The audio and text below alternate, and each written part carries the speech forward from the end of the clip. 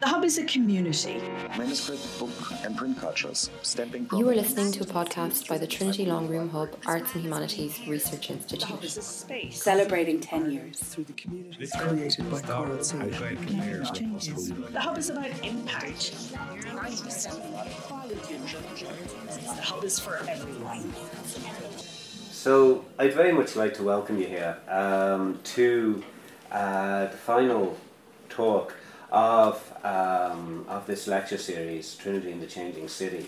My name is David Landy. I'm the director of the Masters in Race Ethnicity Conflict.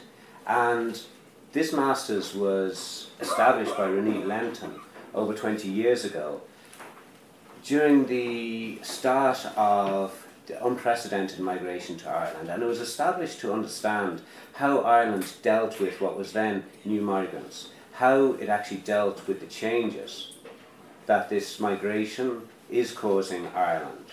Because for the first time in Ireland in the 1990s, the denial of difference, which characterized my childhood for certainly, this stultifying homogeneity and this refusal to accept that being Irish was anything other than being white, heterosexual, Irish, settled and Catholic, no longer could hold sway.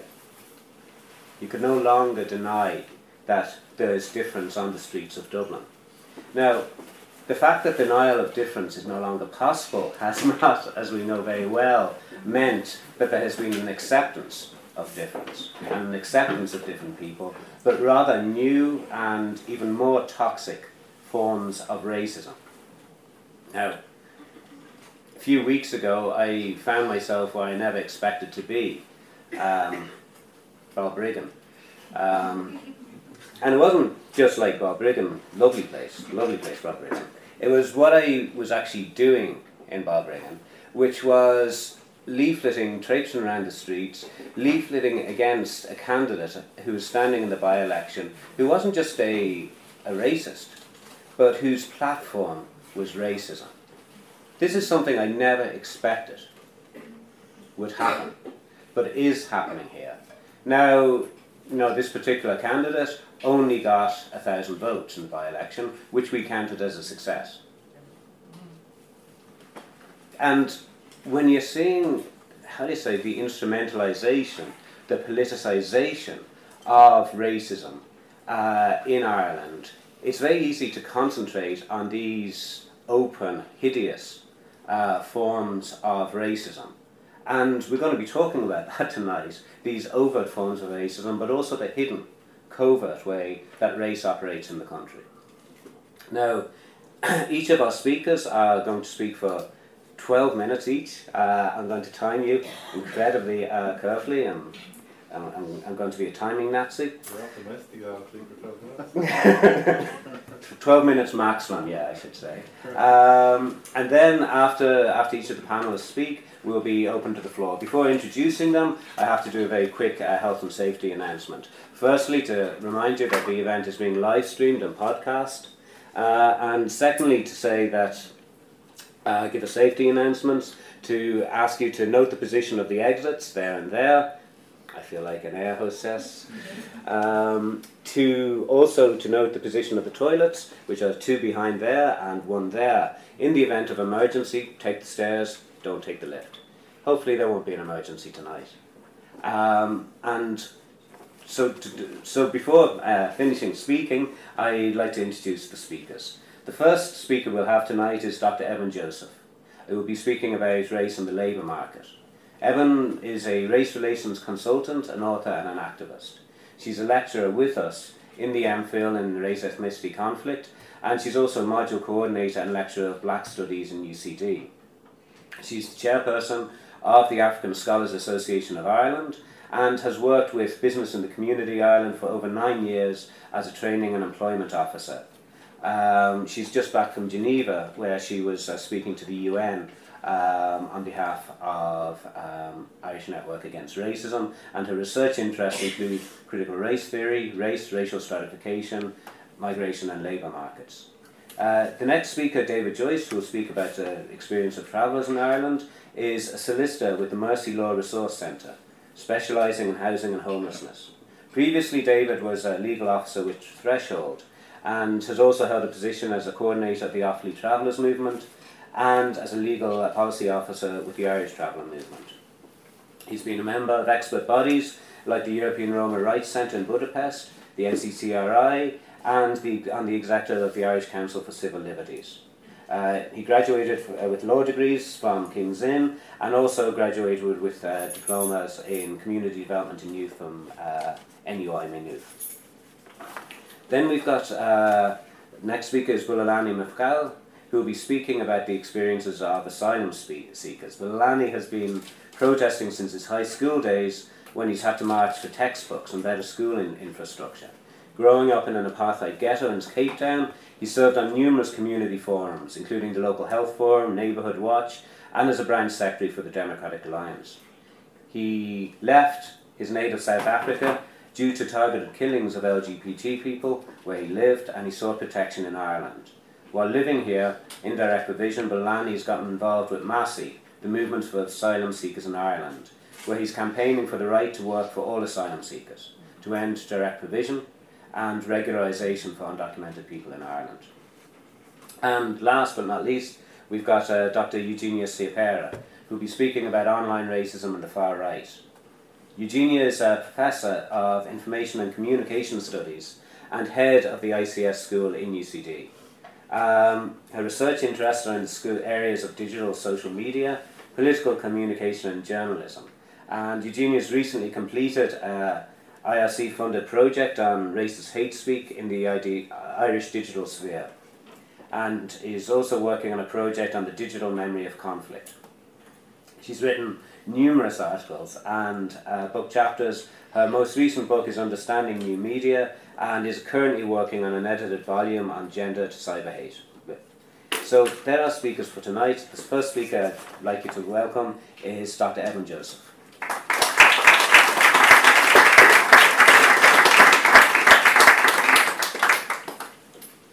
Thank you all so much. Okay, so before you have to buzz me off, let me try and time myself so nobody's buzzing me, trying to get me to stop talking. You know, those who know me know that it's very difficult to shut me up, but we can watch David try. All right, so, you know, like, I was wondering, like, where do I start from? You know, in 12 minutes, what do I want to say? How do I focus it? What do I want to focus on? So 2 key things I'm going to try and do tonight. So the first part of what I want to talk about, just in case there is somebody in the room who is uncertain if there is racism, you know, in the workplace, you know, I will, you know, oops. You know, so just in case there are a few people in the room who are uncertain about, you know, the experience of racism in the workplace, I will share some data, you know, to statistics to help us see that, and that we hold that space. But what I hope to be able to do and finish on will be to look at how we can actually have productive conversations, how we can talk about the uncomfortableness and our lack of vocabulary in how to talk about race and racism, because I think that that's where the main issue is. I thought I might start by, you know, reading a few things from Twitter that happened between yesterday and just yesterday, because I was in Geneva and I gave, and part of what I'm going to share today, and I talked about the experiences of people of African descent. And I was only tweeting what was happening. I was only tweeting what the committee was saying. But I've had to block, so you might actually use me as part of your online hate. Yeah. I have, in fact. You know, you have, yes. So, and I have snapshots of them, you know. So I've had to block 40 people between yesterday and today, 40. I mean, some of the words are so just, I'm like, oh my God. You know, and the interesting thing is that those words, those insulting, racist words were actually from people who were upset that we could be in Geneva and suggest that Ireland could be racist or that there is racism in Ireland. I'm like, oops, how does this work? How do you say words about me and race and all of that, and then in the same breath you're arguing about whether there is racism in Ireland? One person actually challenged me and said, show me one racist. I'm like, really? I almost wanted to be like Michael Jackson and say, look in the mirror. But there are a few things that we know. We know because in 2009, a piece of research was done here in Ireland. And so this is not just EU one, it was done here in Ireland. And CVs from from different people with the same experience. All that was changed was the name. The name on one set of CVs indicated the applicant was foreign. And the names on the other indicated an Irish name. And when they sent out those CVs to the same set of employees in 2009, the result came back that those names that were foreign sounding had a 2.5 callback ratio. What it means that 2.5 for every 2.5 of those CVs sent out before, one person with a foreign sounding name would get a callback to attend interview, compared to somebody who had an Irish name on the CV. And let's be clear about this. The experiences, the dates, everything on those two sets of CVs were exactly the same. Because when we begin to talk about racism in the labor market, we actually think that it's the ordinary Joseph on the street. We think, I'm like, no, it's the people making decisions. It's in the power. And so then we get conflated, then we get into a twist. We begin to think of individual people who are doing bad things. And then again, I'm like, no, racism is not just the individual bad person. It's about a system. So we begin to look at how we see this racism from a system or from individuals. And then because we look at that and we focus just on the individual, we know that over 50% of people of migrant descent, most of them, 50% have a likelihood of over 50% of being underemployed when they actually do finally get employment. Not because, again, because most times when we begin to talk about labor market, people think about right to work. Do you have right to work? Do you have? I'm like, okay. So when I did my research, I actually researched on people who had right to work, who had been, right to work for over 10 years, so that whatever, residue was there, they've had 10 years to overcome all of those residues. And they were still experiencing, racism within the labor market. The Fundamental Rights Agency actually did a piece of study, we call the EU Midas 2. If you read that, it was done in 2008, and the same research was repeated in 2016. And from that research, so again, it was across all of the EU, over 24,000, I think 24,500 people were interviewed in that research. It was a big piece of work. And it showed that, people of not sub-Saharan African and not Africans and Roma people experienced the highest level of discrimination. And the area where they experienced that level of discrimination was in the labor market. So it wasn't anywhere else, it was in the labor market when they were either looking for work or finding work or within the workplace. So we begin to look at all of those things, and we look at Ireland. And it was a very damning report for Ireland, because Ireland ranked joint first in the highest, level of discrimination experienced. So I'm like, how is that happening in our Ireland? Probably somebody's going to, because I've called it our Ireland now, I am totally going to be trolled. Because I'm not allowed to, own Ireland. I'm not allowed to be part of Ireland because, my grandparents did not fight the war, and Africans were not here, and all of those, those things. So I'm not supposed to say Ireland, But when we look at, things like that, we begin to ask ourselves, in my study, what came out is that within the labor market, the experiences that people have is that they are going round in circles. So I'm not talking about people who don't have right to work. They have the right to work. You're going to tell us, about a lot of other things. But I'm saying that when even that right to work that you're fighting for, and that's why sometimes I don't jump on that wagon and even fight for right to work. I'm like, what are you saying? Those who even have the right to work for 10 years can't navigate, they cannot access the labor market. And so somebody might say, oh, there's the WRC, but the onus is on you, who is the victim, to actually go and prove that you've been victimized. So you don't have the money, and they will say, oh, it's free. But if it is such a free system, those you're bringing a case against, they come with a suite of lawyers, who come in there, who come with them. So when we begin to look at labor market experiences, we begin to see the experiences of discrimination within the workplace. We look at progression. When you look at secondary school, when young black people of African descent, in the secondary school, their results are fantastic, amazing. Then they get into our universities, something begins to happen. And then that progression from our university into the labor market, some of them graduate with first class, and their mates who graduated with them. And this is not hearsay. Those are the things that I talk about, the things that keep me up at night. Those are some of the things that keep me up at night. Because I get those calls that they graduated with their mates who graduated with a 2-1, the second class, 2-2. They graduated with a first class. They can't even find a place to do an internship. They can't even find places to do unpaid work. I know so many people who were here in Ireland who couldn't find unpaid work. They all migrated. Once they got their citizenship, they migrated. And check our census statistics. It actually shows, though the minister explained it in or the department explained it in a different way, it actually shows that the numbers of people of migrant descent, particularly Africans, has reduced in Ireland.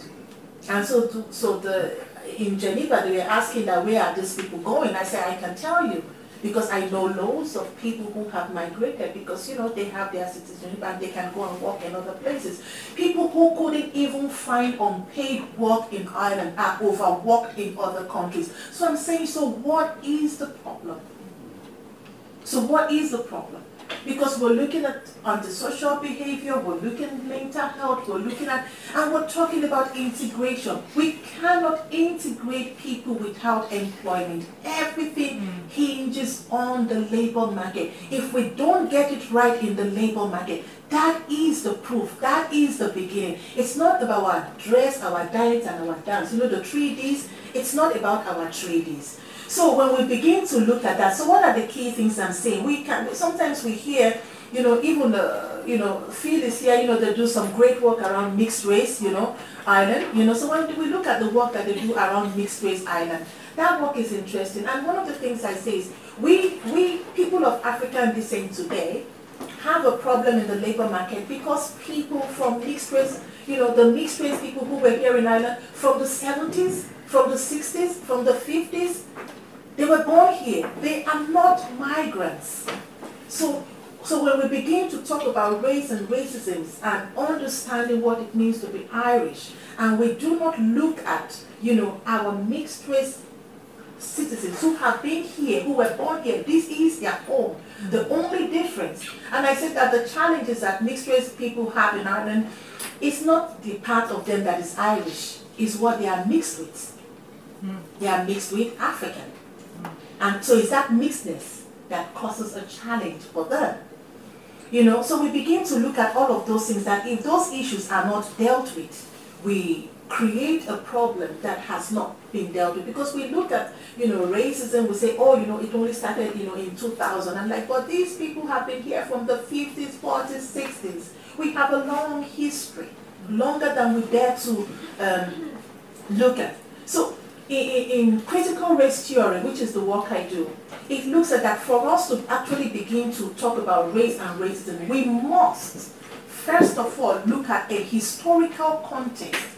How is Ireland linked with these countries? How is Ireland linked our experience in Ireland of race and racism, but also our experience of perpetuating race and racism. When we are not able to connect with that, there's a dissociation that, you know, we are not able to fully understand our parts, you know, in the racism that we experience. So when you begin to talk about race, key problems that I find, you know, and hopefully we might have a conversation around that. The key problems is, number one, the vocabulary. How do we talk about race? People get red in the face when we talk about race, when we mention the word racism. You know, so again, it's how we talk about race, the uncomfortableness, that when you see racism, how do we call it out? How are we able to press beyond our uncomfortableness? When we look at the key things, contact, when the things that, because the racism, we think it's a new thing, but it's looking at the things that trigger the racism that we begin to experience. And just to end, again, you know, Edmund Burke said something, you know, that evil, the only thing necessary for the triumph of evil is what? Is when good men, you know, do nothing. So when we, you know, who think we are woke, when we do nothing, you know, when we do nothing, then racism prevails. It is absolutely, and that's what we're saying, that it is absolutely not enough for us to be non-racist. We have to be what? Anti-racist. Non-racist is a passive, non-acting space. Unless we go beyond the space where we become anti-racist, nothing is going to change. If we wanted to have, somebody posted on Twitter, which really changed me, and I will stop after that. If we wanted to, and it was a really interesting analogy. It says, if we wanted to have architects and we never taught them mathematics, we would never have good architects. And if we want a society that is anti-racist and we never teach people what it is to be anti-racist, we can never have that. Thank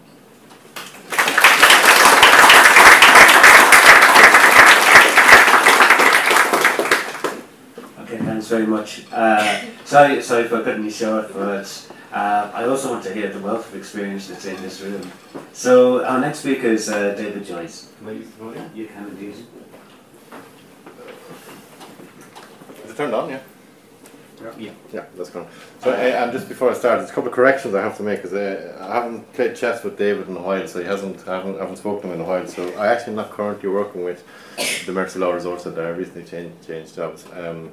But I had worked as a lawyer for the last 8 years, and last 3 years particularly as a solicitor in the area of homelessness and housing law with Mercy Law. Yeah, I mean, it sort of raises a number of questions, and I have my own brief answers sometimes. I mean, I think it's perfectly easy to talk about racism and to talk to racists. You know, you just challenge the feck out of them, because that's what they need, you know. And don't admit fear of doing that. I mean, there's a reality of listening to somebody. You know, and you can get it in terms of their terminology or whatever. And I'm going to speak what I'm going to speak about in terms of travellers. It's certainly the kind of last form of acceptable terminology that gets used against any group of people in Ireland. We can't call black people nasty names. We can't call Jews nasty names. But we can call travellers nasty names, and there's no problem. There's no actual real repercussion. You know, you can still run for election, and you know you get clapped on the back for it.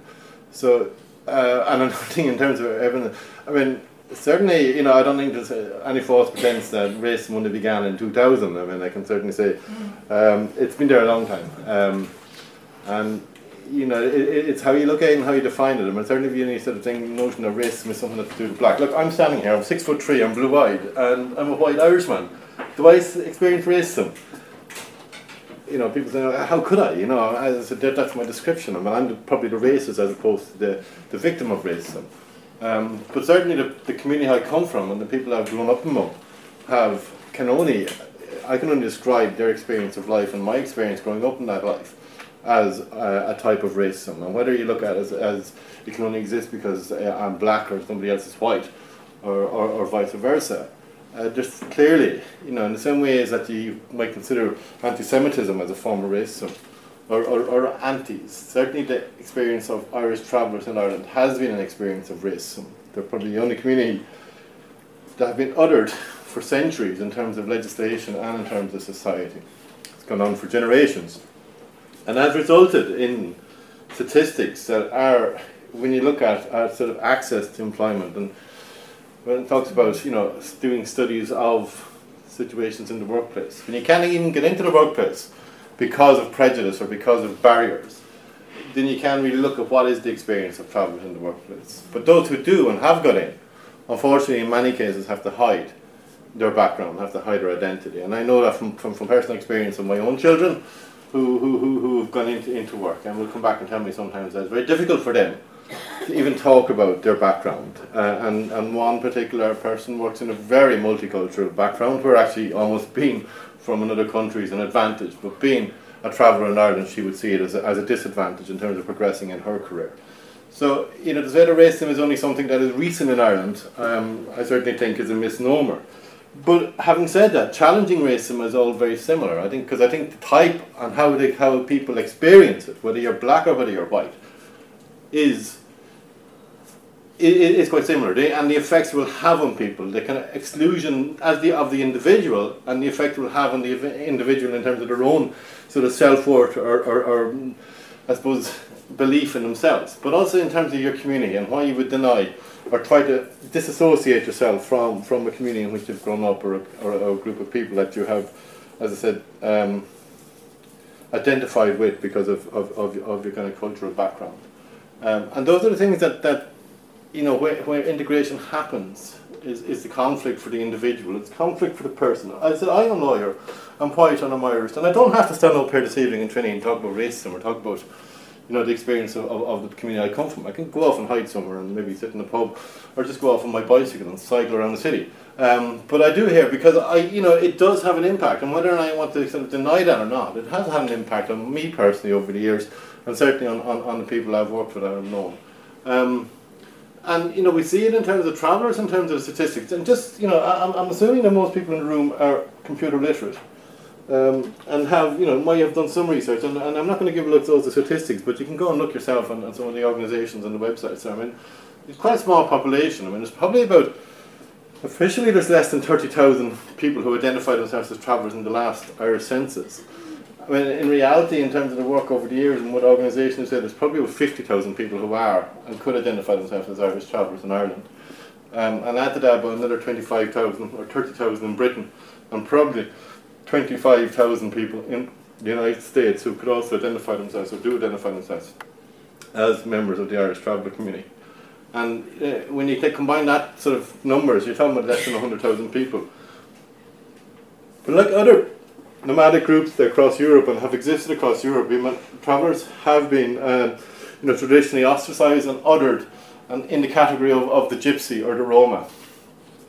And certainly when you look at the situation of Roma across Europe, and some of it is based on almost on skin colour, or it's based on cultural exclusion, the reality of Roma, who are at the bottom rung of most societies in Europe, and travellers in a sense have fulfilled or have been in that rung in common with Roma and gypsies across Europe for centuries, and have been caught by the same type of legislation that has othered them and kept them out. I don't apologise at all for, you know, somebody challenged I can't say I'm Irish. I mean, I am Irish, you know, this is my island, and I live in it, and I've experienced racism in it, and my people have experienced racism in it. You know, looking at how you challenge it, and again coming back to the notion of challenging it, I mean, you don't step away from it, and you don't make excuses for it, and you tell people. And I agree with the previous speaker that, you know, it's very easy to identify, you know, the kind of the hoodie on the street who calls you names or identifies you for your background and sort of shouts slogans at you. When in reality, what really keeps a people or a community oppressed in some sense is the institutional barriers that are created because of who you are, your social background, or your ethnic background, or your racial background. And they are that is the reality. But institutions are made up of people. They're not something that exists by themselves. So, you know, we can always talk about, and you know, we have the analysis, anybody who studies racism or deals with racism, we talk about institutional racism or individualized racism. But institutions can only operate because of the people who are in those institutions, And people in those institutions are individuals, and they carry in with them the prejudices and the attitudes that they have towards people of colour, people of other ethnic minority backgrounds. And that's how it gets reflected in the institutions. We have had over the last 15, 20 years discussions about institutionalised racism, and sometimes it's almost like an excuse for saying, well, the people in there are good, it's the institution that's bad. And we sometimes forget, as I said, that the institution are the people. There is the people who bring the attitudes in. So challenging individual racism and challenging individuals, I think, is one of the most important ways of challenging institutionalised racism. And certainly institutions, because they're created by statute or created by the state, can be created in statute to be equal. They can be created in a way that they're non-discriminatory, or that they provide opportunities for people who get into them. But if those positions are still maintained and controlled by individuals who have particular attitudes that are not addressed, then we can't really adequately address institutional racism just purely through legislation alone. So we do always have to look at individuals and look at why individuals have developed the types of attitudes and the types of opinions, perhaps, should I say, to be kind about it, towards people who are from a different background, or, as I said, who've been traditionally othered in their society. And that's to do with the demographics, perhaps. It's to do with the fact that they've very little exposure to other communities. They've very little exposure to other people. And unfortunately for the victims of racism, and I will use the word victim, for those communities who are victimised by racism and who are oppressed by it, it's very hard in farm. We talked earlier on about the notion of people progressing in careers or progressing in work. It's very hard for that to happen when role models are denied to them as well. When the role models are denied to communities and they're not seen, it's easier just to hide. And I said, it would have been easier for me just to go off my bike to see it on top of racism. Thank you very much. Well, I'd prefer to discuss this in a kind of a question and answer session than continue. Thank you.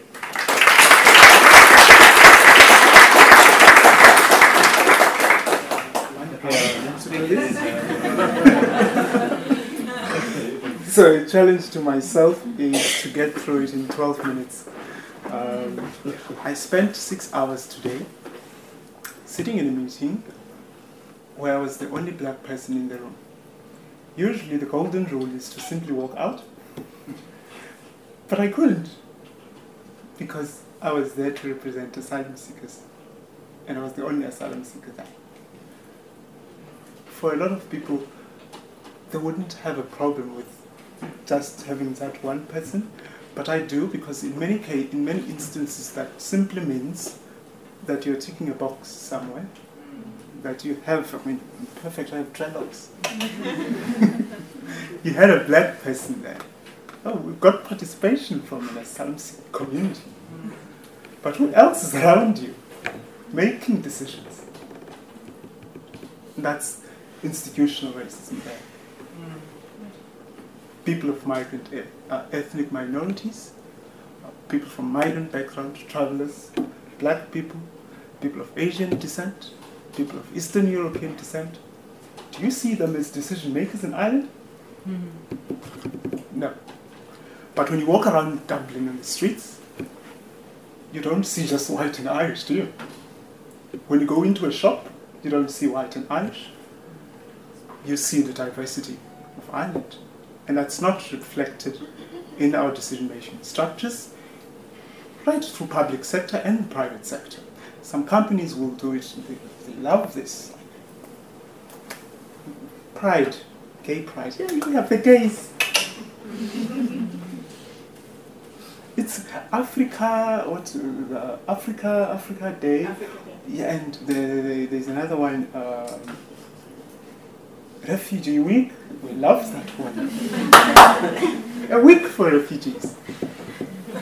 But in reality, the everyday lived experiences of refugees, migrants, people of ethnic minorities live longer than just one day or 1 week, and they are dictated by the structures that we find ourselves having to navigate, being excluded from full participation in Irish life. So the movement of asylum seekers in Ireland was founded in, how do I navigate? Where's my navigation? There. It was founded in 2014 in Kinsale Road in Cork. It's a direct provision centre. Just I've never been there actually. I live in one that looks exactly like it by design. It's also run by the same company, Aramak. If you go into a canteen in Trinity, you're likely to be buying food from Aramak. They make millions out of direct provision centres.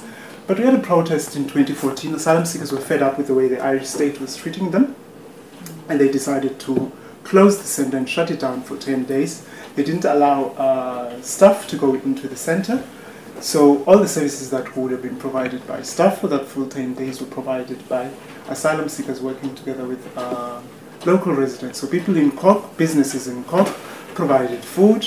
They were delivering food for the first time, 2014, for the first time in Ireland.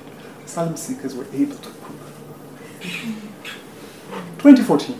The government went to the UN recently. They're like, hey, we have self-catering facilities. In 2019, that's the best you can do. You want to be applauded for allowing people to cook in 2019. Some people, not every asylum seeker, because it's not all the direct provision centres that allow people to cook. Like, you want to be applauded for that, great. People have to queue in food halls. Food halls. Does anybody here know where Capuchin Day Centre is? Yeah. That's where people queue for food parcels every Wednesday, I think. Homeless people and impoverished Irish people queue there, and migrants queue there for food. The government normalizes that for asylum seekers. Like, you have to go in Mosen and queue in a food hall. Queue for milk, queue for sugar, queue for salt. Company paid by your tax money provides that sugar. That's normalized. That I have to go to a company and ask for sugar. It's a company paid for by the government to give me sugar. Do you do that? And so local people turned up there and supported the protest. I'll figure out how to navigate this. And the protests themselves highlighted the issues that, back then it was 1910 per week. Somebody in the Department of Justice, actually we can name him because he was named Brian Merriman, opposed the increase to the weekly allowance. It was 1910. It became 2160. Why would we want to increase it to 3880? What good reason would you have for that? 3880, that's a lot of money. What are you going to do with 3880? I can't even go to the dentist to clean my teeth, something that I was able to do when I was working. Can't do that with 3880. Lives in limbo, people living in direct provision centres. Nobody else in Ireland except for somebody who came here claiming asylum lives in direct provision centre. That's racism, because it's ethnic minorities who live there. It's migrants who live there. It's not people like you, it's people like me. 10 years. That's 2019, by the way. They say, oh, we'll improve things, we'll process things faster. Mental health issues. Imagine if you weren't allowed to work.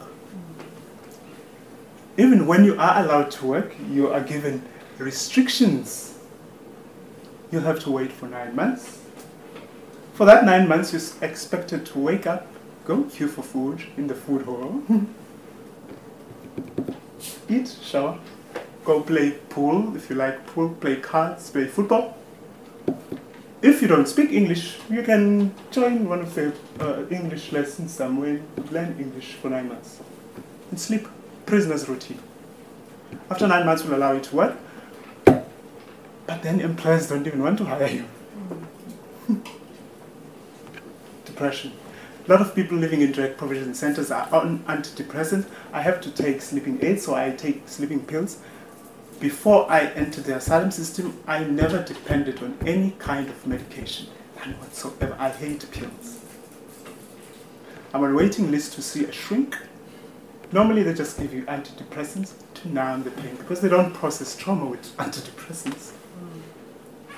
We know from experience and statistics that 1 in every 2 asylum seekers in Ireland has survived torture, sexual violence, inhumane and degrading treatment, or a combination of the three. Lock them up in limbo in direct provision, you compound that. South Korean woman in Cork, 2016, Yu Jong-un is her name. Her child was playing outside the direct provision center with another child. In the morning, the boy was done playing, went back to his room, knocked in the room.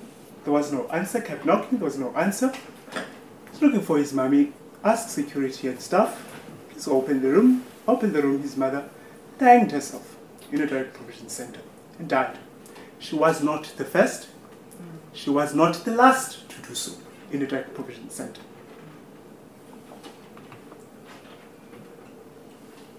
March this year, young man in his 20s from Eritrea in Kildare Monastery was found dead. He hanged himself. He had only been in the country for a few months. We already know people coming to Ireland seeking asylum are already traumatized. Put them in a direct provision center, you compound that trauma. That's the result. Or you get people being addicted to either alcohol or drugs. I started taking photographs in Knocklashin. I live in Knocklashin Direct Provision Center. Started taking photographs of the alcohol that you have in the Direct Provision Center. We get a check, 38.80. So people get together. I mean, it's not much, 38.80, but if it's 5 of us, it's 150, like, or so more. Don't know how my maths goes, but you get what I mean. 5 of us, we can buy maybe 2 bottles and a few cans. We'll drink and be merry, our misery away for a few hours, a little bit.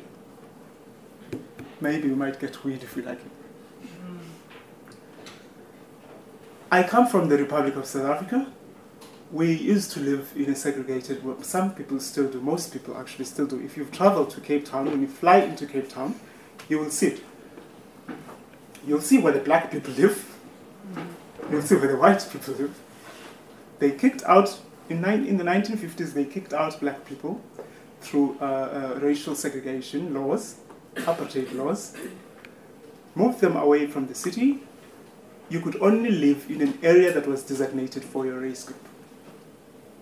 We couldn't even sit on the same park bench. Ireland today. That's Athlone Direct Provision Center. That's Athlone Direct Provision Center. Who lives there? Asylum seekers. People like me. Guess what? If you walk over this, there's a little, it's a bit high, right? Just over there. Guess who lives there? Travelers. The undesirables of Irish society as neighbors. That's the Athlone. That's Mosney. They hail Mosney as the best. Like this year in Mosney, a woman attempted suicide. She overdosed on pills because she believed that her children would be treated better if she was dead. And actually, children who are claiming asylum in Ireland, who come on their own, or are unaccompanied, are treated somewhat better than a child living in a direct provision center. Because if you live in a direct provision center, it's your parents who are responsible for every other thing that the state is providing for you. But your parents might not be allowed to work. Your children will still be going to the same school as everybody else who is allowed to work. So you see the difference there. Mothers end up doing desperate things, such as selling sexual favors in order to make ends meet. A mother told in Irish court that she had to sell sexual favors in order to make ends meet in direct provision centers. Silence. Racism by the Irish state. We condemn it when it's happened. When somebody calls me a nigger, we'll condemn it. But when somebody calls me a nigger, we'll condemn it. But if it's an institution that makes racist policies, we accept it. Because for many of us, find it difficult to challenge. It took hundreds of years for South Africa to get over a racist regime. More than 300 years. Started from slavery, colonialism, and then even apartheid. It should not take you that long to end that portion. Thank you.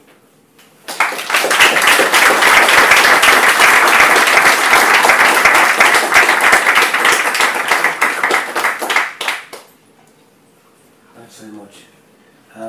Our next speaker is Eugenia Super to speak about the far-right online.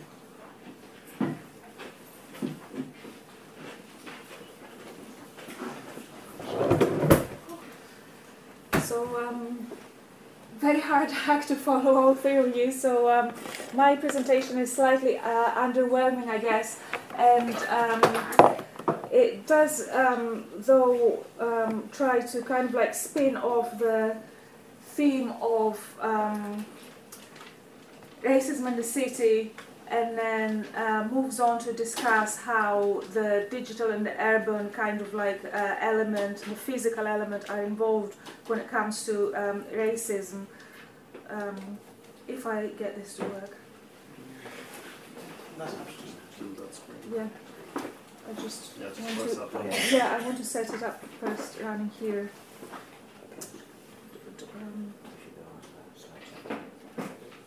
Okay. Now it's the third one. That one. Yeah, that's it. Okay. All right. So I just want to begin with this slide here. I don't know if you can see it. Ireland belongs to the Irish. This was from Finglas roundabout, very close to where I live. So people who would be like taking their children to school would see this kind of stuff. So this is like the physical element, the physical manifestation of racism in the urban context. I'm pretty sure this is a video now. I'm pretty sure you've seen this. Who hasn't? Maybe I should play a little bit just to hear the voice here. Okay, you can't hear a voice, or maybe you can. Or rashers and sausages? Rashers, sausages? Huh? Have you pork? Do you sell pork? Why not? You're in Ireland. Yeah. We love our pork. Is this halal only? Halal in the middle of swords, no pork, need not apply. Okay, well pork is one of our national foods in Ireland. Okay, I will stop it here because you get the gist and I only have a few minutes left. So that's the idea of like someone who could do this, like this is racial harassment. She went into the shop and like really bullied this person who was totally bewildered, thinking like, you want pork? It's just across there. She was just trying to make this point of like poor pork eaters in Ireland are discriminated against. So, and it's not, obviously it's not the only thing here. We have like a whole series of events that happen in both the physical environment but also at the same time in the digital environment. So you have like documentaries, you have like actions, activist actions taking place, you have organizing, but you also have criminal events like the firebombing of a hotel that was proposed to be to host asylum seekers. So what I have tried to kind of like capture here is what we see as an emerging tactic of the far right in not only in Ireland, globally, a social media event. So they go out in the streets, do something, attract some kind of like publicity, film it, and then post it online. And then they post it online as journalism because the mainstream media don't give them a voice, although they're all over the mainstream media. So that is the kind of like idea here that that there is some kind of action, even if they get like two people looking at them, they're still going to film it and present it, spin it differently online. And that creates obviously a lot of kind of like traction in social media. So also they have a much longer shelf life. If something happens to you on the street, it happens, it finishes. But this goes on and on and on and on, and until someone takes it down. But does actually someone take down this kind of stuff? And here's where we can move into the very fraught area of content governance in social media. So I want to just very quickly go through some very basic things about how Facebook moderates or manages hate speech on its platform. So they have like this approach where they say, we do not accept dangerous individuals or hateful groups or political parties, so we take them down. And then the second part is that they take down hateful posts. So when it comes to hate organizations, they have like a very specific definition. But then, this is a screenshot of what that I took like a few minutes before I came here. So they define hate organizations, but then someone like Gemma Doherty does not qualify as one, so therefore she's on Facebook still and able to kind of like post this non-racist and not hateful material. So it's a question of how they define this, and also the fact that they've said that they're going to take down white nationalists, but not white, sorry, whites, what is it now? Because to me, they're the same. So it's white supremacists are taken down, but not white nationalists, although like I sincerely cannot tell the difference. Now they've been, they said like, okay, now we're going to take white nationalists down, but they're still all over Facebook. So the second way in which they approach hate speech is through individual kind of like posts. It's not an individual. If you're a hateful organization, everything you post will be taken down. You won't be allowed to have an account. But when it comes to hate speech, these are individual pieces of content that will be taken down. So they define this on the basis of certain protected characteristics like race, ethnicity, national origin, and so forth. And they say they've organized the material in different tiers. So the first one is the dehumanizing content, comparisons to animals and things like that. That is immediately taken down. This is what we also understand as illegal hate speech in the context of Europe. Secondly, the tier number 2 is content that states inferiority. So like, this group of people are better than others, or this group of people are less than others. So that kind of stuff is taken down. And then calls for segregation or exclusion are kind of like semi-allowed, because we allow, they say specifically, criticism of immigration policies and arguments for restricting these policies. So this type of stuff they allow because they think that debate should be allowed. They also allow things about like transgender identities and things like that. So if someone says something about how transgender people should not do this or that, then this kind of stuff is allowed because it's debate. So they also have introduced a quasi-protected category, which are the migrants, which are protected from violent speech and dehumanization, but not against calls for exclusion. So this would be the migrant identity, and the transgender identity would fall under this kind of like category. When it comes to moderating, contrary to what a lot of people think, it's not the number of people who report a particular kind of like post, but it is the quality of this post. So it doesn't matter how many times you report it, it still is going to be seen by someone. But the key issue here is that you have to report it. Although Facebook is operating now through automated algorithms which go through the contents and identify certain posts as problematic, and then they would be flagged and moderators will see them and say, okay, this is hate speech, take it down, or this isn't. So that's how it works.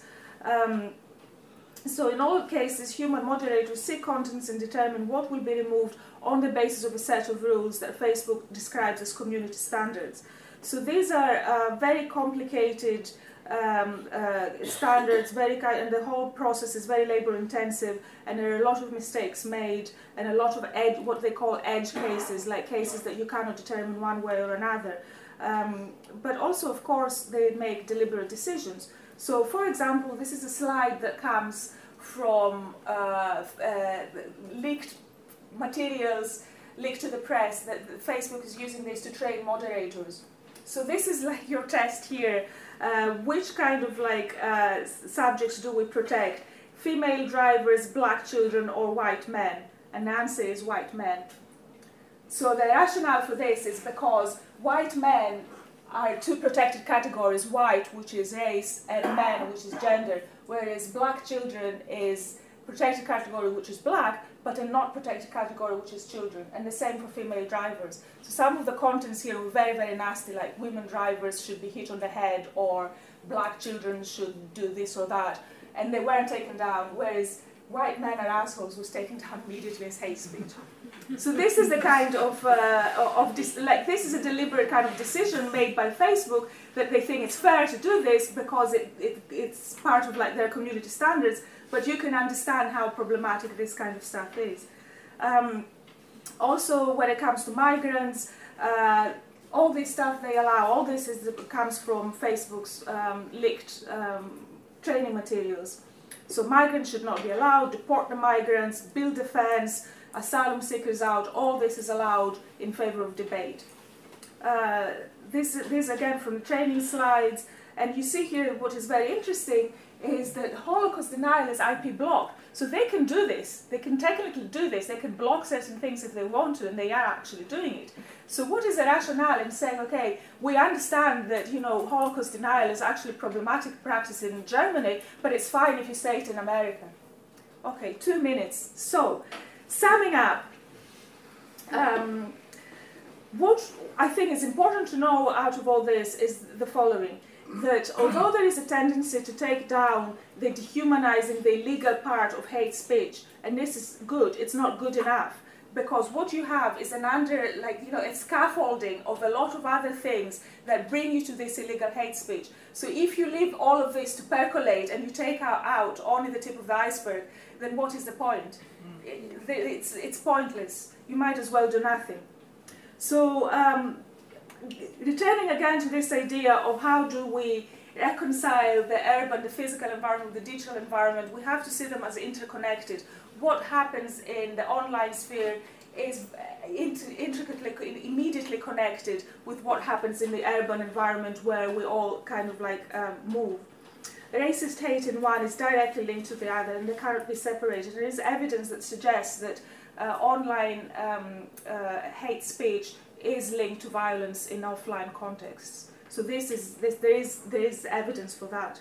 It's not just words. It's not something that you can dismiss as like, yes, but it's words. It doesn't actually hurt people. It does hurt people, and we know it does. Both because it translates into violence, but also because the words themselves are violence. They do violence to people. But also finally, and this is very kind of like superficial, but because I don't have the time to dig into this, but I don't think that digital hate and digital racism can be addressed without addressing racism in its institutional dimensions that we saw earlier, but also within the context of what we can refer to as racial capitalism. So I'll just stop here for the time being and then follow up with questions. Thank you.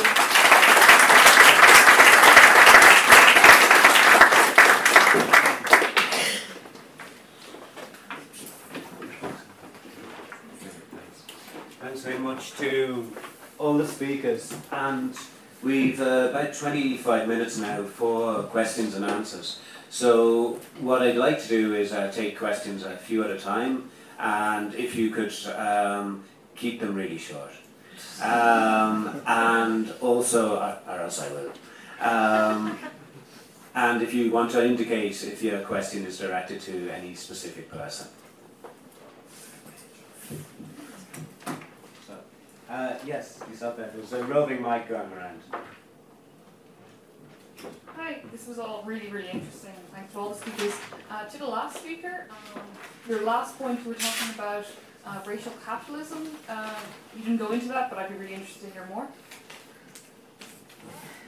Okay, thanks a lot. And there's a someone just said behind you. Ken McHugh from Sport Against Racism. A couple of points to note: the importation of the symbol, the Celtic cross, which is used in Ukraine, Italy, and Poland by hooligan football fans, is quite evident, particularly during the last election campaign, where it was superimposed on a tricolour. And some of the candidates were actually using John Lennon's quite famous song, "Give Ireland Back to the Irish." You know, this is a very dangerous development that we need to nip in the bud straight away.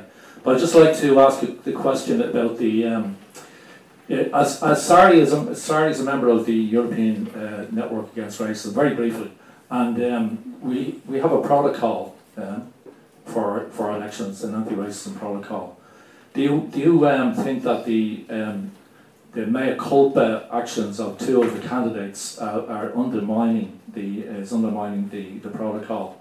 Because you have the Minister for Justice, for example, taking a candidate by the hand and bringing them in to introduce them to a direct religion centre, and another candidate going to a confession box in Pally Point, and you know, I think that's. I'm just asking a question about do you reckon it undermines the protocol? Thank you. Okay, thanks. And just one more question, and then we'll go back to the panel. Hi, thank you. Can't say anything. And this is just with regards to the online talk. I'm just curious if there's, the one element is identifying where there are problematic examples of speech and trying to have standards to reduce it or eliminate it. Of course, really difficult. But then I'm just wondering, in terms of research on how to engage the conversation actively in a way that, without necessarily focusing just on removing content, which takes conversations away from more sort of hateful directions and sort of encourages dialogue that's a little more constructive, if that's another approach. Okay, thanks very much. A lot of questions directed towards Eugenia, so I suppose if we start with yourself. Okay, for racial capitalism, I think that the reason I find this a very kind of like important concept is because it links it links racism to the economic process. So racism wouldn't occur unless it was expedient for the system. So you have to recognize the kind of like the threads that connect the two and address them in tandem. So there's a whole political economy. It's not by accident that the labour market is the key kind of like manifestation of racism.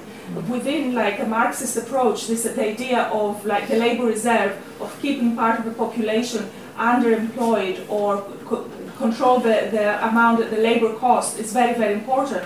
So from this point of view, racism plays a very crucial role in sustaining capitalism. So you have to address racism within the economic context. So this would be probably the topic for another very long lecture rather but I'm happy to give you some references, or if you Google it in Google Scholar, I'm sure you'll find more about this. When it comes to Ken's point, I think it's very important because what we see in this kind of like appropriation of symbols from racist and far-right groups, it's because you cannot say it's racist. If you see, it's not strictly speaking racism, it's like the rise of identitarians, we called it, because you have people who say, I have no problem with black people, but they have to go back to their own country. And each one of us have to be in their own countries. Like, you know, I admire the Poles, I admire the Greeks, this was an actual post. They have fantastic cultures, but they have to go back home and practice their cultures there. As if, like, you know, we all live in this kind of like contained nation states. So, but what is crucial is to see how the far right is usurping, it's like stealing the left-wing rhetoric of emancipation for its own causes. So a lot of what they're saying, like especially people like Gemma Doherty, for example, it's like, yes, let's keep the Irish identity intact from the globalists, from like, you know, the people who control the capital, but of course the people who control the capital are, like, it's an anti-Semitic trope.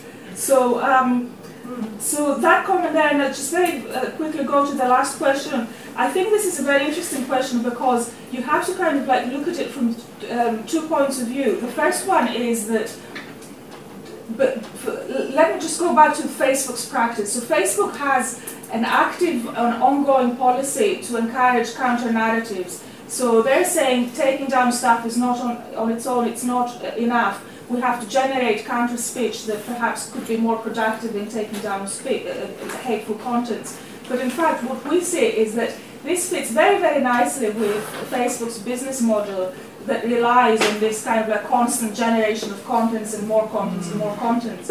We also know from the work of Gavin Titley, for example, that debating racism is a key part. So you don't just accept that it exists, you have to question, does it exist? Was this racist? How was it racist? And then you get caught up in this endless kind of like discussions and debates and nothing gets done. So that's, I'm just going to stop here because I'm sure others have other things to say. Yeah, I think maybe just to say that, just around an online hate, just to say, even from my own experience, so I'm constantly faced with a dilemma, so I get a lot of online hate. So if I post anything that has to do with race, I don't even have to say anything, so I would get, or if I appeared on television or something. So sometimes I'm faced with, and the question is, how do I respond?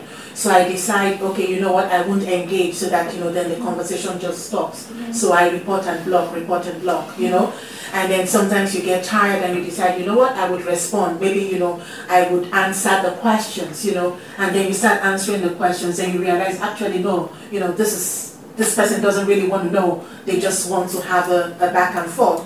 So it's a really frustrating space where at one time you want to engage and you don't engage. But I think one of the things that has helped me most as a victim of online hate has been, there have been a lot of bystanders who have actually done something.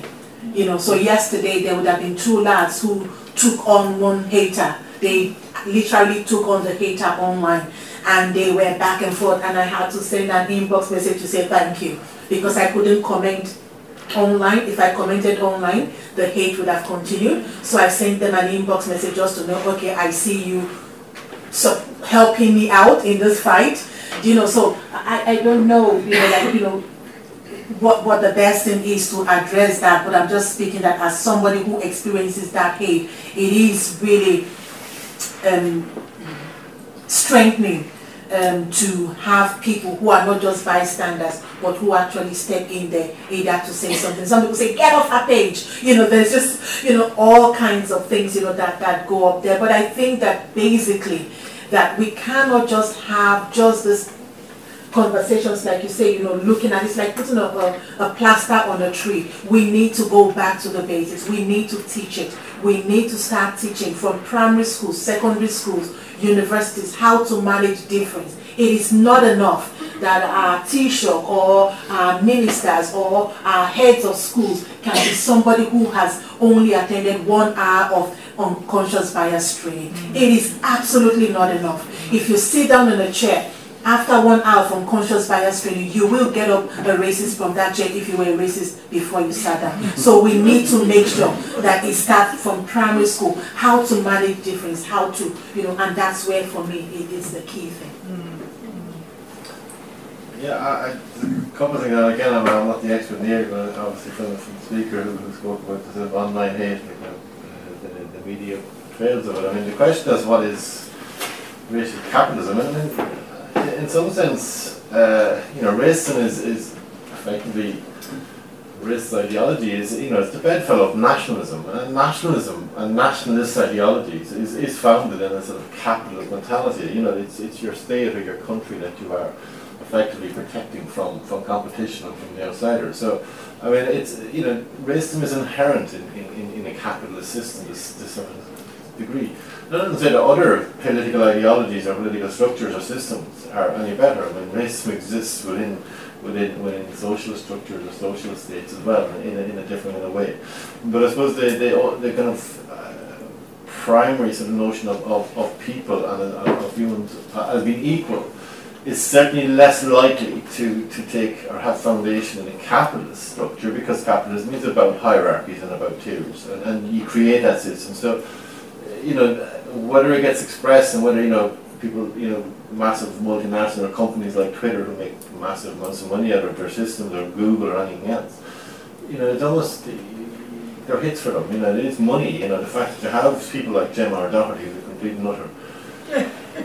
And what actually strikes me very much about Gemma is that Gemma never talks about travellers for some reason. We've been co-opted into this sort of false nationalism that she's created. In some sense she will be thankful for that. It's quite interesting. My reaction to the very first picture up there, the very first photograph of Irish for the Irish, paint in Finland. If I'd seen that 25 years ago, perhaps, or 20 years ago, I thought that's some of the lads out now with their paintbrush. It would have had a different message to some sense. It was still founded on a nationalist ideology and nationalist notion, but it would have had a different So whether now it's been painted by sort of skinheads or racists who see Irishness as pure white and that's it, or whether it's still by some political message in terms of Irish and being opposed to British rule. The message has changed perhaps in that 20 or 25 years period, because I looked at it and I thought, yeah, that sounds very, because I saw those, I grew up in Navan, I used to have them on the bridge on the way in, not really as basic as that. But it wasn't founded, shall we say, on keeping communities out. It was very political in that sense, and the message there was, but now it's taken on, and that's what Irish nationalists have done. They've in some sense co-opted sometimes more political messages, but also communities that have traditionally been outside it or othered in the society, and trying to make them part of the national as well. Does the recent elections undermine, or issues in the recent undermine the kind of? No, I'm not sure if it does. I felt very strange about the kind of comments that were made recently by politicians. In one sense, as a human being, I can almost forgive people for something they made or did or said 10 or 15 years ago, and where you've made mistakes. And it was a genuine sort of change in a person's mentality. But that has to come about in terms of not just an apology, but also in terms of what actions have taken place and what they've supported. And when you maintain being part of a structure that still is illegalizing elements of the travelling way of life or anything else, and I'm not addressing that in your so-called reformed state, then I find it harder to forgive past mistakes, because you certainly highlighted in the past by your words, and your actions continue to show that your apology is fairly hollow. I mean, whether it undermines, I think the work of organisations like Sport Against Racism and INR and other organisations who try and bring about a level of decency in political debate is not undermined by the fact that it exists. It certainly is undermined by two-faced politicians perhaps who say one thing on one side of the mouth and something else with the other. But that doesn't say we shouldn't be trying to do it. We shouldn't be trying to encourage a more decent level of debate in politics. Politics is something that people will have extremes on. But what Gemma does is not political, it's not politics, that's just hate. And that shouldn't be tolerated at any level. And I have no problem, tweeting,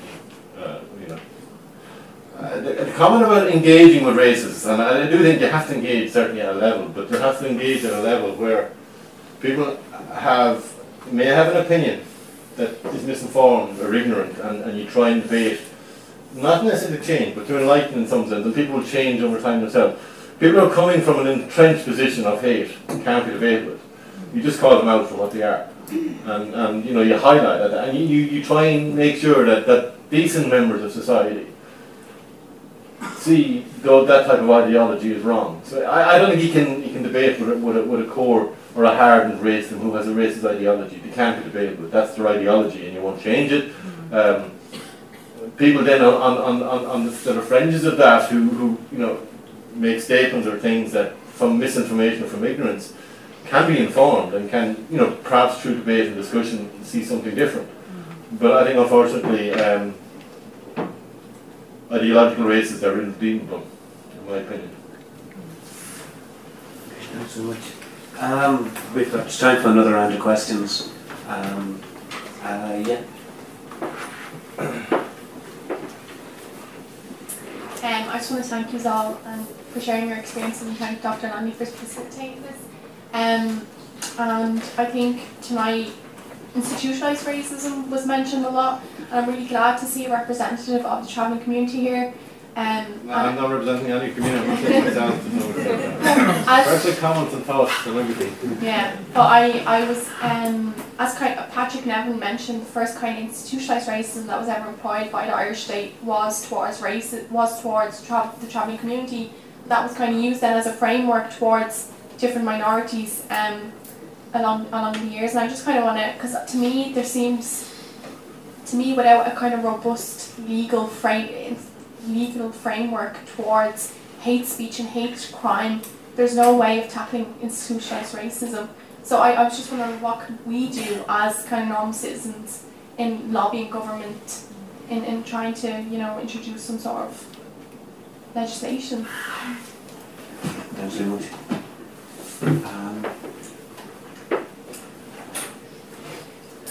Actually, it's not a question, it's a comment that I would like to contribute about Massey, because 2014, the Athlone Data Provision Center, something that happened there that I think is interesting and should not be forgotten.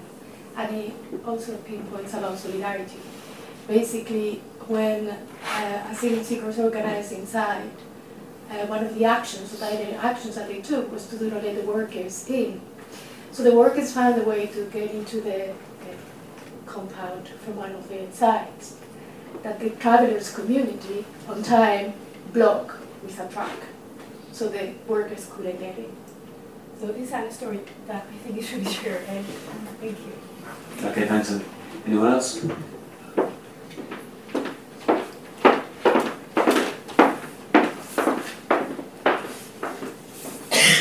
The first speaker challenged me personally. Actually, I feel challenged when I was told that I can't just be non-racist, I have to be anti-racist. So is that the case then where the banner that said Ireland for the Irish, should I then as a citizen looking to be anti-racist tear that down? That's your question. Good question. We've got time for one last question. Okay. Gemma O'Doherty, got 1,000 votes, despite being constantly harassed, banned, intimidated, death threats. So if she hadn't got those things, how well do you think she would have done?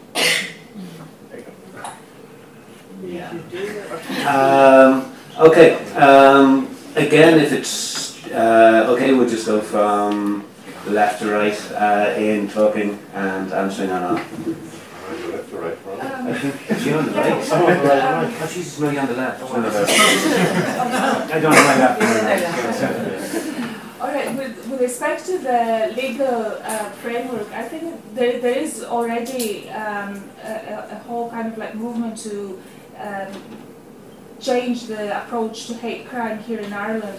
I think like I don't have the numbers in my head at the moment, but Ireland has like one of the least kind of like amounts of prosecution for hate crime, and it's not because there isn't any hate crime, it's because of the legislation and the burden of proof being what it is. So for sure there is a lot of scope for improvement there, and I know INER are very actively kind of like lobbying for this. So I think that's going to happen. The question is it going to be enough?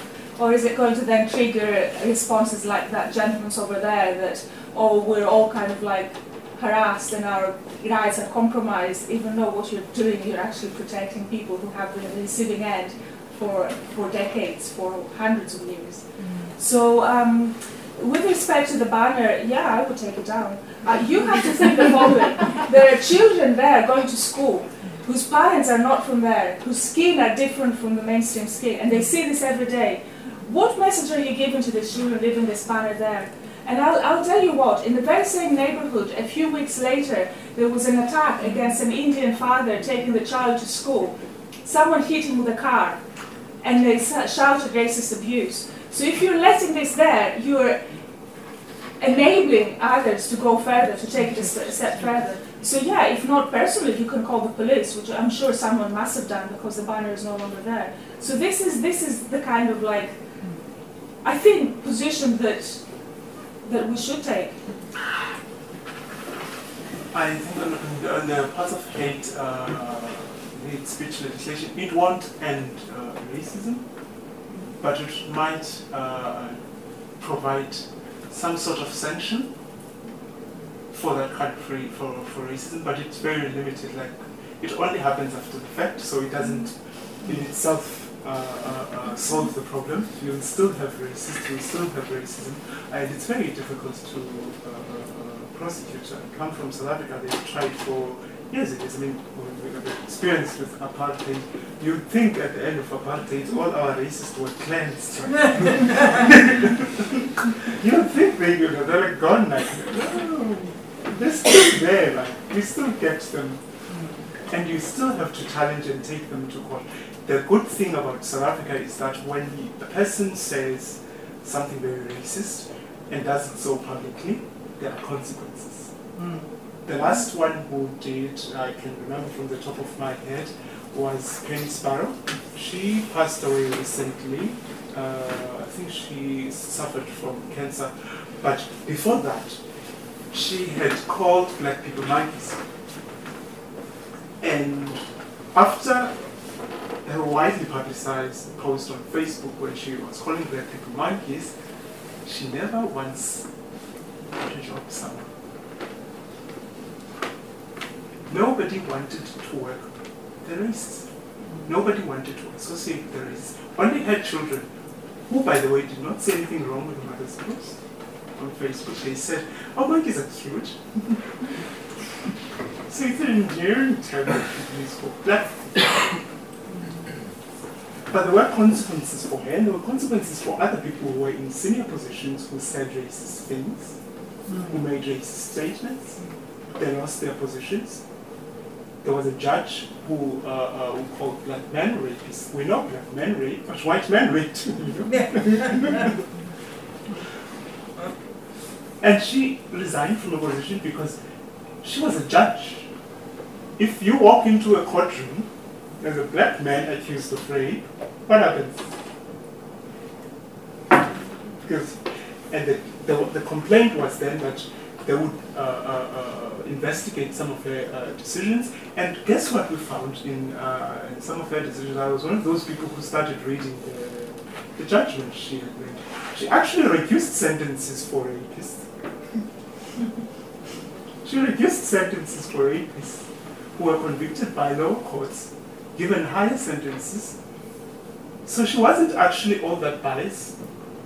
She wasn't the toughest judge you would face in South Africa if you were convicted of rape.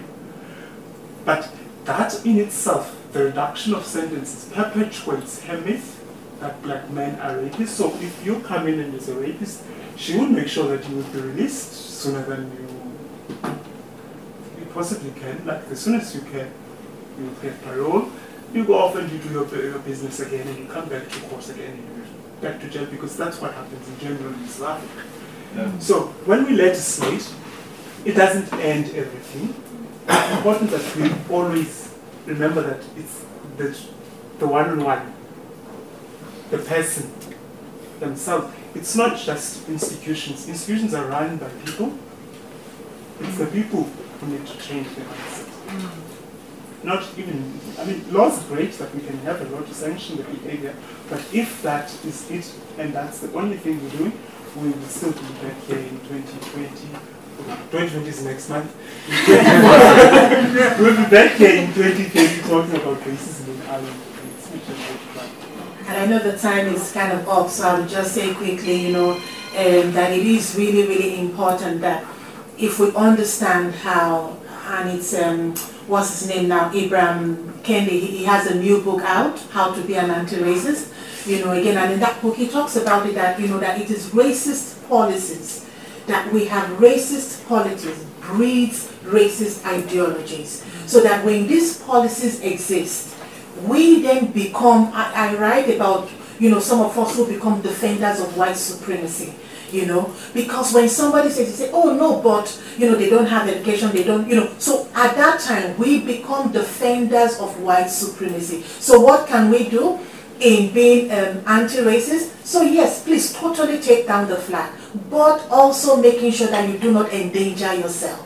It's really, really important, that you do not, in trying to do the right thing, that we do not endanger ourselves in that process. If it's not, can't do it on your own, then get help to do that. But we must, I can't say it enough, we must take actions. It's not enough. We cannot see change unless you and I begin to take actions, to see all of those things. So, so again, it's about, one of the questions there is just about looking at our difference, it's the same root. It never went, it didn't go away. You know, the racism in the world, you know, believing some people were superior or inferior to others didn't go away. You know, so again, it's there, and it's usually the trigger. So for example, we're going to bring asylum seekers into a particular environment to stay there. That becomes the trigger for the racism that is silent and was not operating. So again, it's working with people to understand what is your trigger, you know, and to process that and creating those safe spaces where we look at what is the trigger for any racist belief or ideologies, you know, that I have.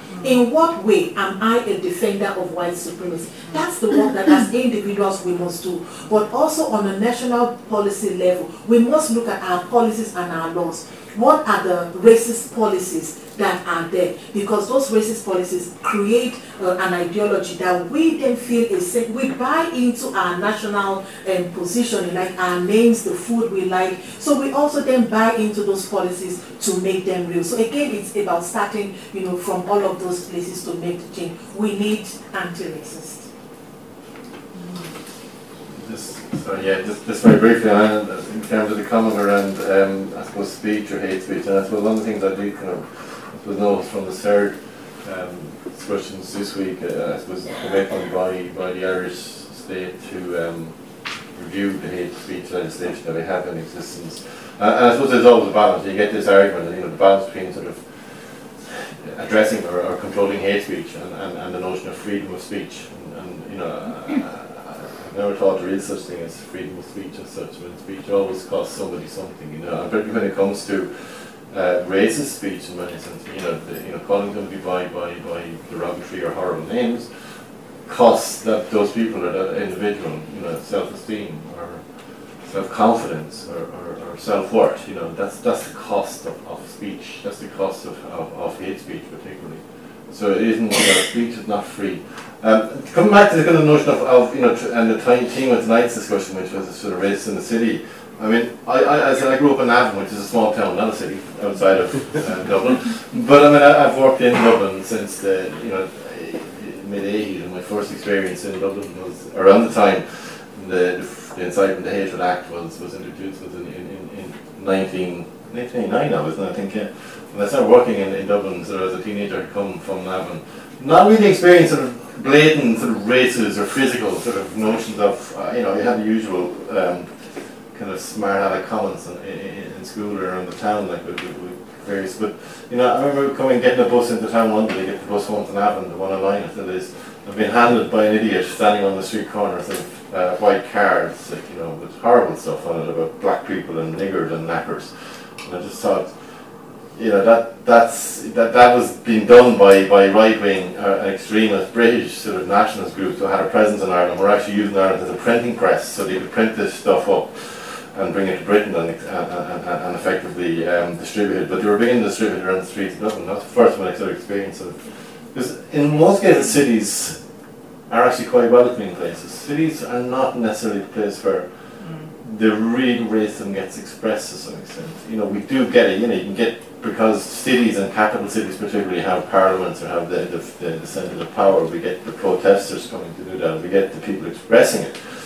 But in most cases, cities are quite welcoming places, and the people within cities can be welcoming. And I think not to forget that. Like, I mean, you know, cities can be used to kind of combat racism and fight racism, and to kind of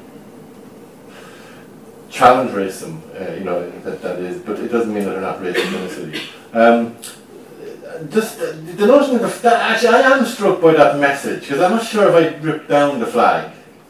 I think I would try and change the actual narrative of where, because that's come from a narrative, and it has come from something that had a different meaning 25 years ago, perhaps, because of the notion of the political meaning of Irishness, and, you know, the notion of whether you just go up and rip it down because it says Irish for the Irish. I mean, we all have to accept that we all are Irish now, and the notion of, you know, so change the message as opposed to change the flag. I mean, it's a petty thing to write on you know, the notion that Ireland for the Irish. I mean, and not accepting the reality of who are Irish and what it is to be Irish in the current state. So I mean, in one sense, it's correct. Ireland is for the Irish, but it's a definition of who are the Irish. that are here, and that's why I would try and change that discussion as opposed to say, well, you know, that notion of what it is, you know, it's an opportunity to debate it. But I think if I was saying, like, I grew up in Navan, and Navan, you know, Navan for whatever and not for travellers, would I have the same reaction? I saw those signs around Navan. I saw, you know, no halting signs here, no travellers here, and that they exist, you know, and then people forget. I think everybody in this country who, you know, has to claim, and I think earlier on the very first speaker spoke about not feeling confident enough to claim our Irishness. I mean, that's what we need to do. We all have to be confident. We are Irish, we are here, and once we're here, Ireland is for the Irish, and then do it everybody. Thank you. Okay, thank you, and thanks to all the speakers who came tonight. This was a really difficult panel to assemble, not because you were really good at answering and responding. It was really difficult because what do you talk about when you talk about racism in Dublin? I thought it was, and it is, hugely important to talk about the experiences of asylum seekers and of travellers. But what about the experience of Muslims? What about the experience of Eastern Europeans, of Brazilians? This is also important. The talking about sites of racism, you know, online racism and jobs. This is vital site of where race and racial categorizations happen. But also, what about housing? What about education? And in some ways, when you kind of think about all of these things and the multiple forms of the way that race works its way through Irish society, can sometimes lead to despair, can't it? And so I guess what I want to take from this is also some of the messages of hope. Right. No, honestly, that you did bring today. That what you were talking about in your various ways of the principles of decency, of anti-racism, and of solidarity with each other is perhaps what I would like everyone to be considering about from today. One of the things, as you pointed out, Dublin is a site of political protests and political rallies. And one of the things in case of what we can do, certainly lobby politicians. There will be an election next year, it looks like. Race is going to be an issue for the first time in Irish politics. There's going to be a rally on Saturday, the 14th of December. It's at 1 p.m. outside Leinster House. And it's by a new umbrella body called Solidarity Alliance Against Racism and Fascism. They're having a rally against the politics of hate. Maybe that's something else that can be done. There is some things that can be done. And we're living in a situation now where there are things that have to be done. So thanks for coming along tonight. Thanks for listening to all the speakers. And I'd like to very much thank them.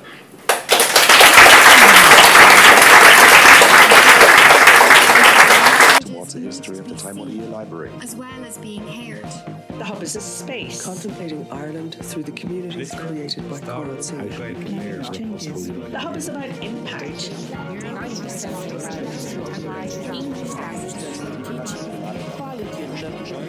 The Hub is for everyone. The rise of feminism.